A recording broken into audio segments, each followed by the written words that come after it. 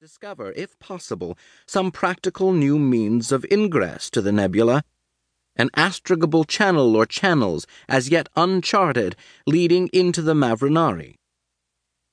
The existence of such a passage would greatly facilitate interstellar travel between the inhabited worlds existing on one side of this great mass of gas and dust, and other worlds, now largely unknown but possibly habitable, that might lie somewhere within the nebula or on its other side. Any such discovery would be of great interest to the Sardau Foundation, and not to it alone. As matters now stood, most of the worlds known to exist on the other side of the Mavranari had never even been thoroughly explored by Solarians, largely because of the difficulty of getting at them by going all the way around.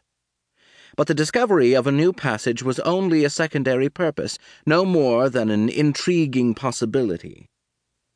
The fundamental objective of this mission was the gathering of astronomical data, radiation patterns, particle types, and velocities from the deep folds and convolutions between nebular lobes, regions not susceptible to ready observation from the outside. Since departing on this mission, Carol and Skurlock had frequently expressed to each other their hope that a successful performance would lead them upward and onward, financially and socially, ultimately to one of the several goals they had established for themselves.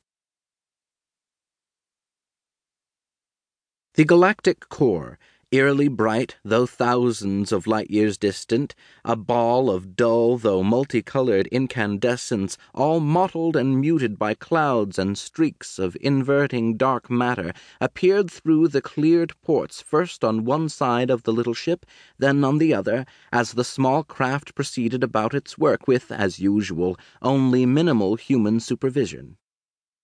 Now and then one of the human couple on board took note of how the core cast their ship's shadow visibly upon some dark fold of the great Mavranari, clouds silvered on this side as if by moonlight.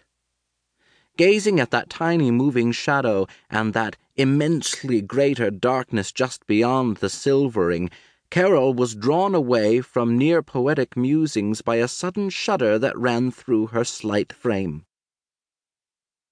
It was a momentary, subtle event, but Skurlock, being close to his partner in more ways than one, took notice. "What's the matter?" She ran brown fingers through her straight dark hair, cut short.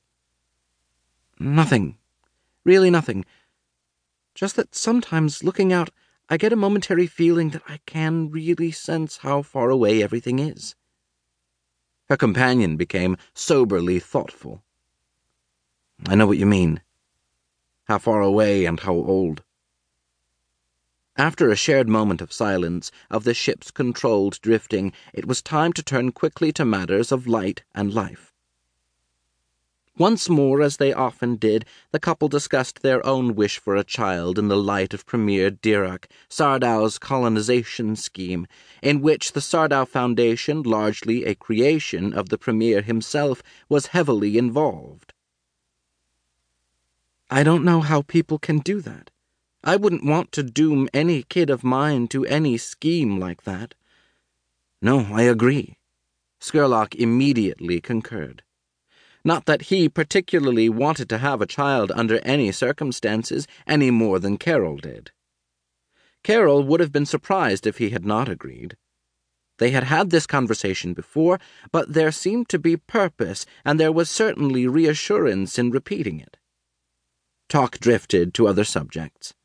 Meanwhile, with a watchful steadiness born of habit, the couple kept an alert eye on the course adjustments made now and then by their autopilot, and also made a point of directly taking some instrument readings for themselves.